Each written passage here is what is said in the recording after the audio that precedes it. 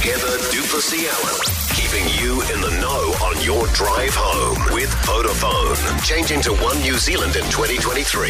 News Talk ZB.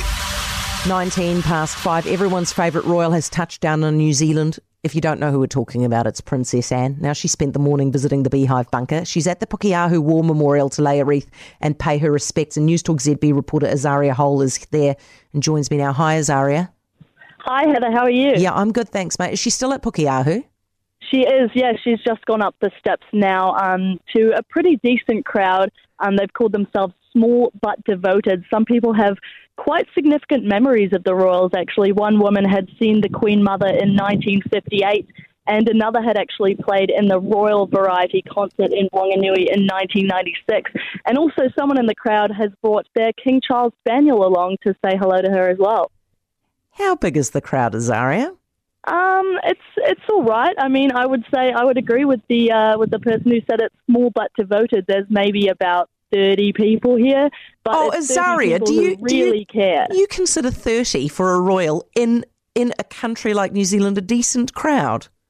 I don't know. I mean, you're putting a good spin on it, aren't you? A lot of the weather has had an impact. One woman told me that she actually drove down from Palmerston North to see Princess Anne today. So they are very dedicated. They do very much care about it.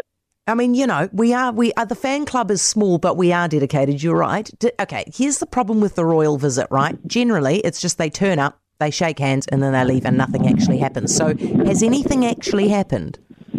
Well, we'll see about that. She is in the National War Memorial right now. She is in the Hall of Memories for a wreath-laying ceremony. The Hall of Memories has been reopened, so it's actually had to be held inside. All this crowd is outside. I'm outside with them. Due to the weather, it's had to be held inside. So I'm not sure that there's going to be much of a meet and greet that people are expecting. Not sure she's going to end up petting that dog eventually, but we'll see.